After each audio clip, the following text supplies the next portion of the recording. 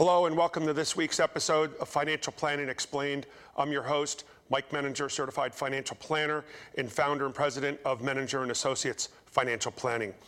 Of the 6 areas of financial planning, today we're going to be talking about estate planning again. Seems to be a lot of different topics within estate planning. It's a very broad subject. And with me today is Stacey McConnell, an attorney over at Lamb McErlane. And what we would like to do is today talk a little bit about estate administration. Estate administration is also very important if you don't do it right. And this is a perfect example where nobody plans to fail. People fail to plan. And so what we're going to talk about today is some of the things associated with implementing the administration of an estate, but things that you could think about in advance so that it makes the back end process a little bit easier. So good morning and hello. Thank you for joining us, Stacey. Thank you for having me, Mike. Please take a moment if you could and just tell me a little bit about yourself and your firm. Sure. We're a firm of about 40 lawyers. We have offices in Westchester, Pennsylvania, Philadelphia, and Newtown Square, Pennsylvania. And it's really a broad service law firm. But I am head of the estate and trust department. So that's why I'm here to talk with you about estate administration. Well, we appreciate that. Thank you for joining us. And as our goal with every show is to be able to provide our viewers with the opportunity to learn something. So please tell me a little bit about what you do. From overall estate planning, and we can dive in a little bit more with the estate administration. Sure. Estate planning is really the process when you're still living to put together wills and trusts and set up your investments and property. So there's not a big mess, and there's the best tax effect at your death.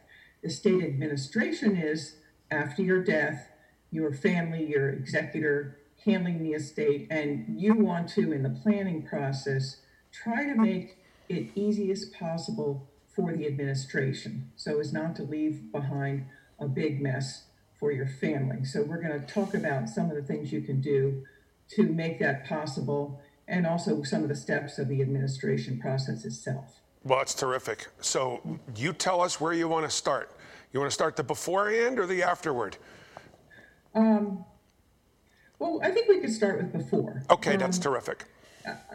Many people are really afraid of what they call the probate process. And that process in our state of Pennsylvania is not that difficult. But if you live in some other states, such as Florida, for example, New York, California, you really do want to avoid the probate process because of the fees that are involved and the legal work involved. Here in Pennsylvania, it's not as big a deal, but it's particularly not as big a deal if you have put matters in order and make sure you have communicated to somebody who's going to be handling your estate where your assets are, how to contact your advisors, what your bills are. Today, with everybody having everything on their computer, if someone doesn't have access to your email account where your bills come in, they've got a problem right from the start. I've heard that before, not knowing passwords and everything.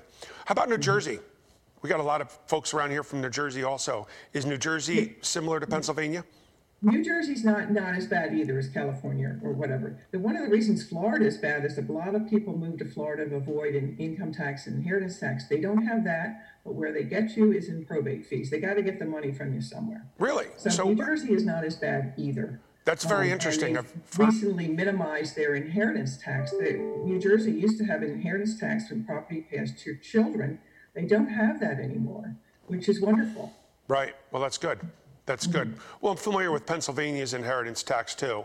So, and I've also seen lots of war stories, so to speak, the good and the bad. So when you're talking about preparing wills and the probate is a very, people fear probate. Oh, I don't want us to go to probate. Tell us a little bit about probate. What exactly is it? Probate is just where someone you've named in your will is appointed by the court to start handling matters for you. When you die and your accounts are in your separate name with no beneficiary on them, somebody has to be appointed to be able to have authority to go to the banks and financial institutions and the real estate title and have authority to transfer those things. Anything that is in joint name with someone else or has a beneficiary named on it, like a retirement account, is not going to go through probate. A death certificate presented at that time will get it over to the joint owner or onto the beneficiary. So those are not probate assets. Probate's really just things in your individual name with nobody else on there, nobody named, transfer of death on the account. That's what's subject to probate. Your will controls those assets, not the beneficiary. There are no beneficiaries forms to control that. So how difficult is it for an individual to do it themselves?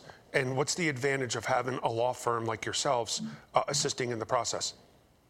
Many people do handle the actual probate process themselves. Here in Pennsylvania, it's a matter of just walking into the courthouse. It takes 10 minutes with the will and an ID and a death certificate, and you've got the job. The more difficult part is preparing the inheritance tax return, taking the appropriate deductions on that, and maybe transferring title of assets with deeds and such. That usually involves a lawyer, and they're going to do it more efficiently than you're going to do it and get better tax savings for you. But the physical act of going into the courthouse, many people do that by themselves, and we encourage people to go ahead and do that. Well, it sounds like it can be very cumbersome. Now, I also understand, too, when it comes to probate, isn't there a requirement to post so that if there's any creditors to the estate, they have 30 days? How does that work? Yes, you have to advertise the estate with a legal paper or a regular paper, and we usually choose the cheapest legal ones you can use, but you have to advertise it that person has died and the estate's been raised, and the creditors have 1 year after the advertisement 1 year? to present their claims, yes. If they don't present their claims within a year, they don't have a claim. So that sort of cuts off any creditor claims, particularly when don't know for sure what creditors might be out there. It's very important to do that. That's interesting because I thought, just from my experience, that a lot of people are able to settle their estate much shorter than a year.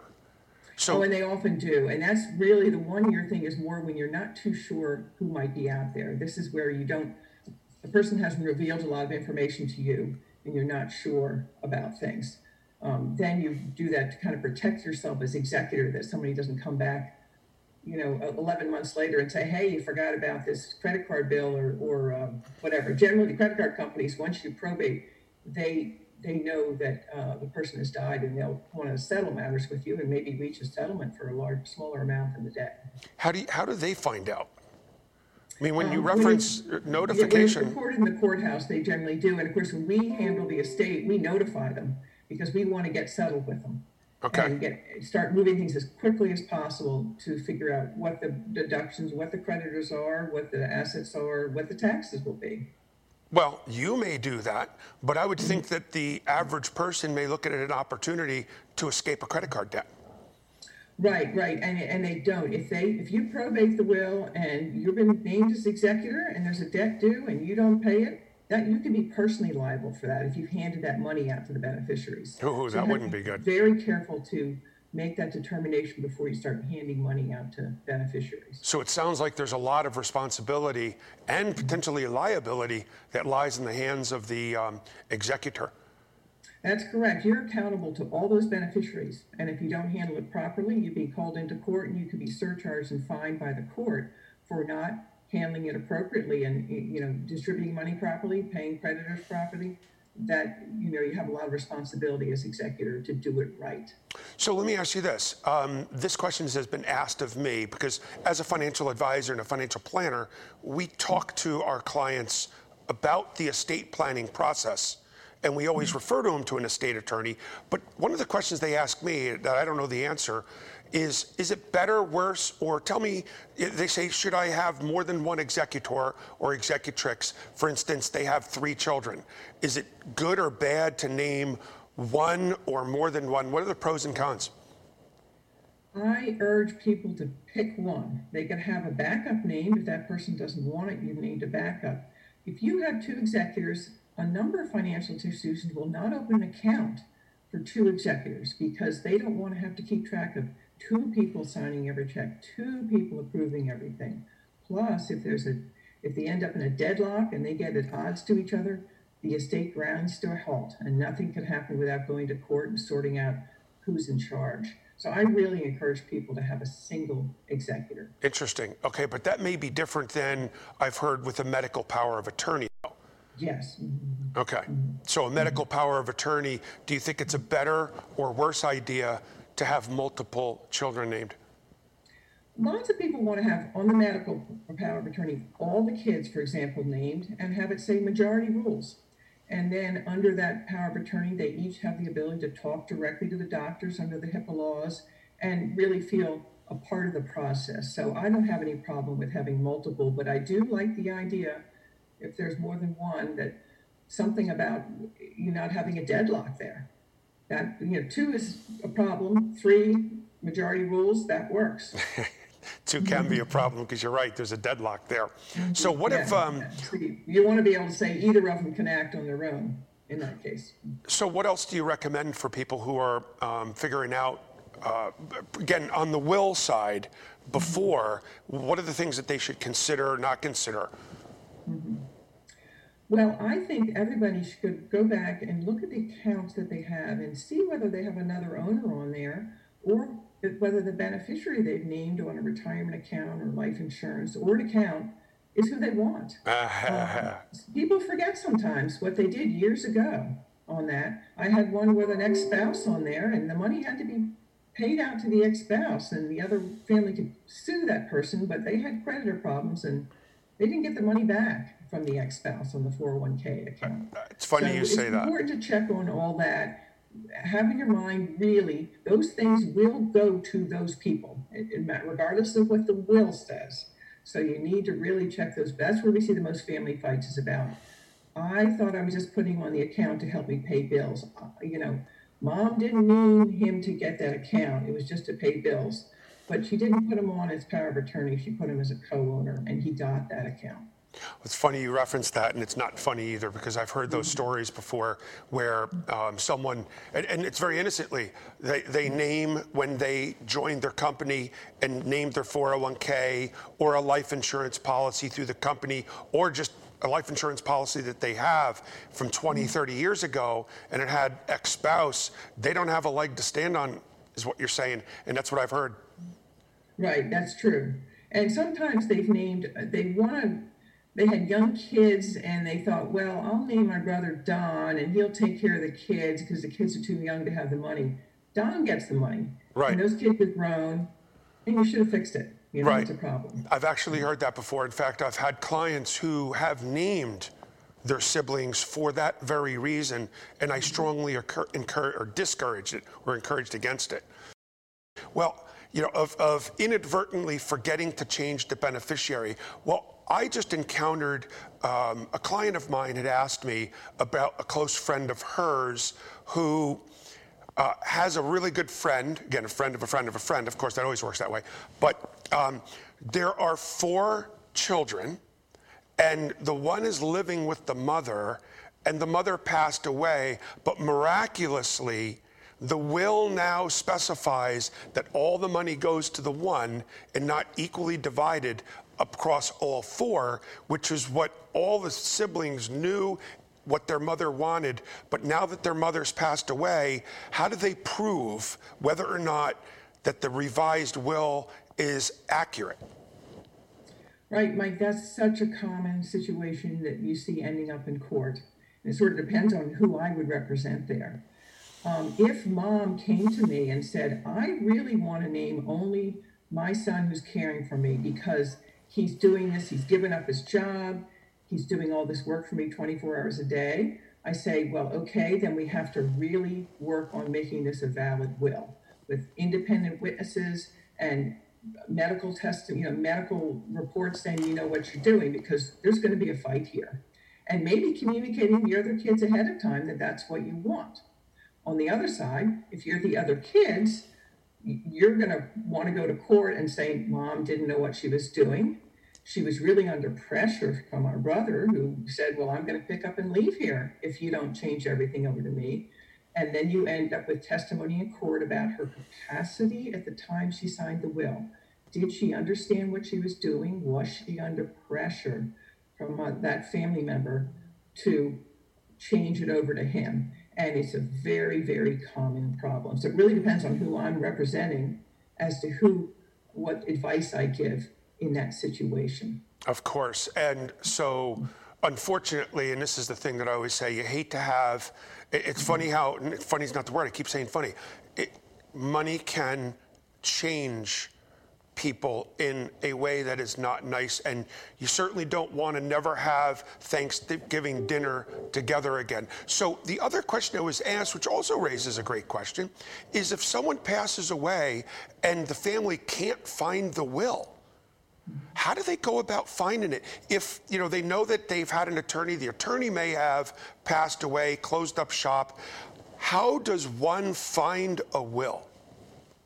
Well, we have people call our office once a month saying, Dad died, he didn't tell me who wrote the will. I'm calling every office. Yes, exactly. So so we have those little detective projects frequently. Communication is so important so that these kind of things don't happen. Right. Tell the kids where the will is. But there also has to be a lot of times when the children aren't nearby, or there may not be children. You just hate to see the money go nowhere. And if nobody really knows, then what?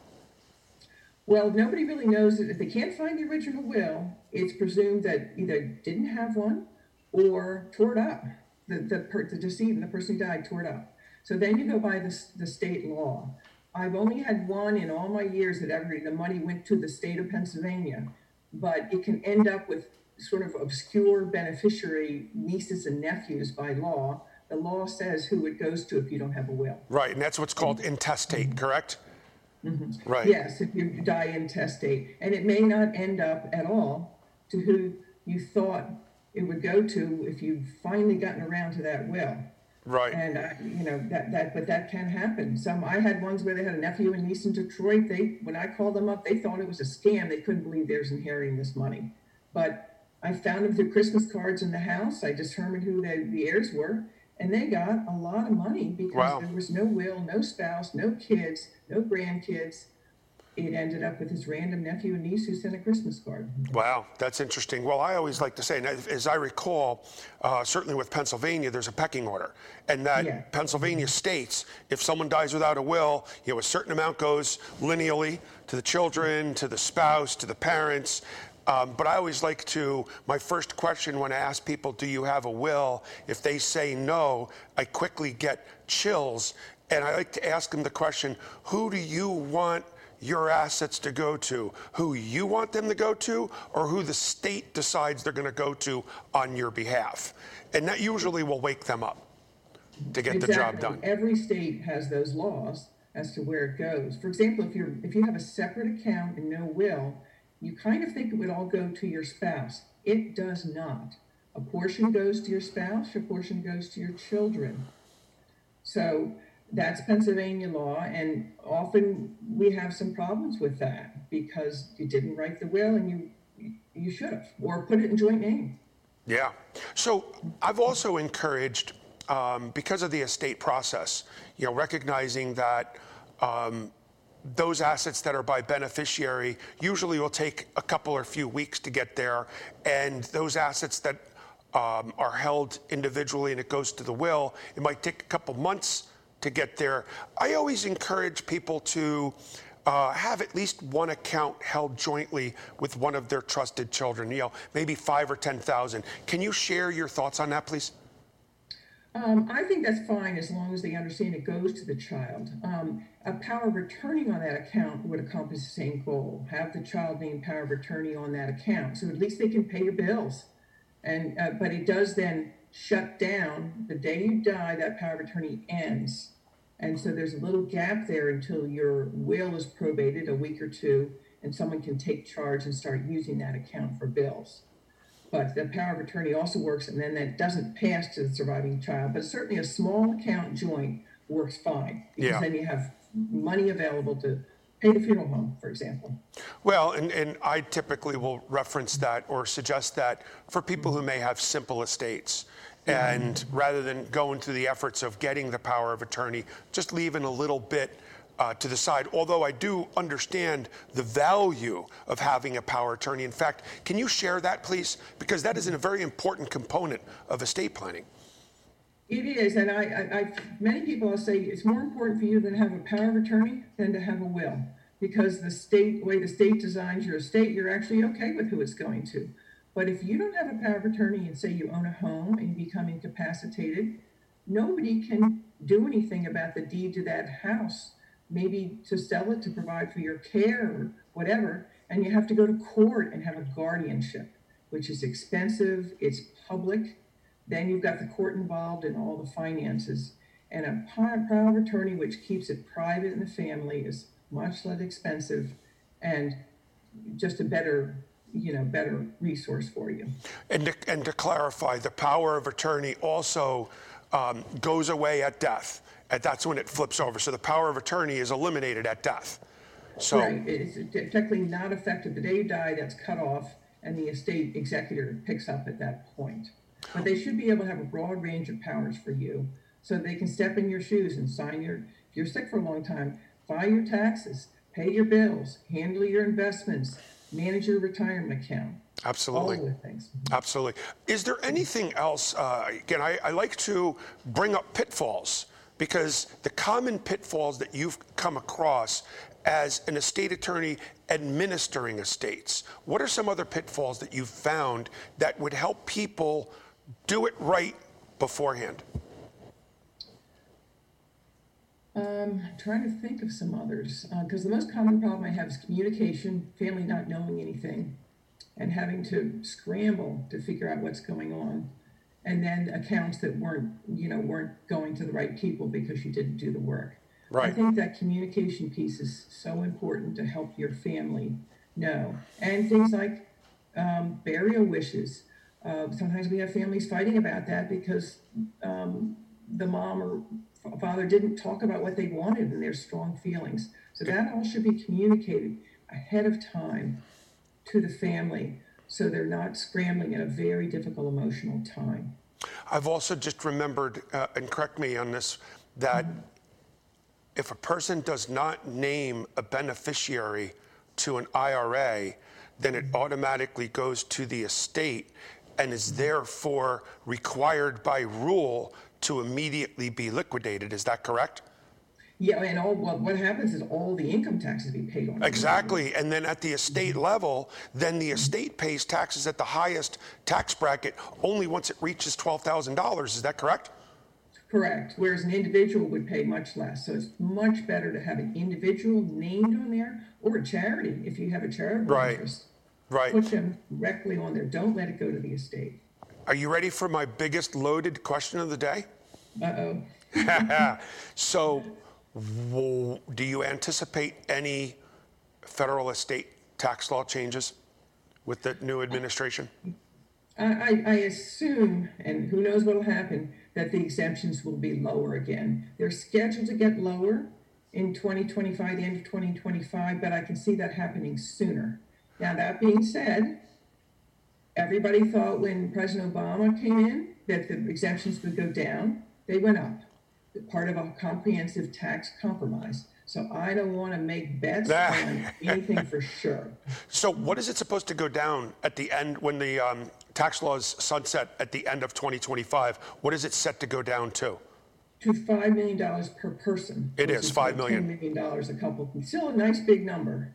It is. Before that, it was $3.5 million. And before that, it was 2, and then 1. And I can remember when it was 600,000. I know, 675 is what I remember the first time, and then it started changing under the Bush administration.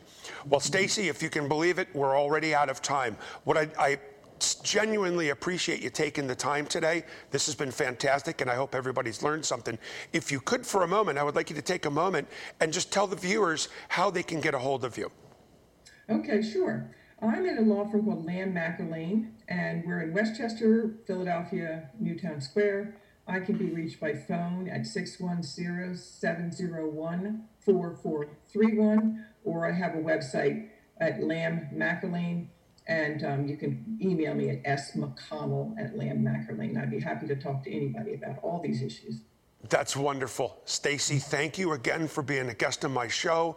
Absolutely fantastic. I greatly appreciate it. So thank you for joining us today.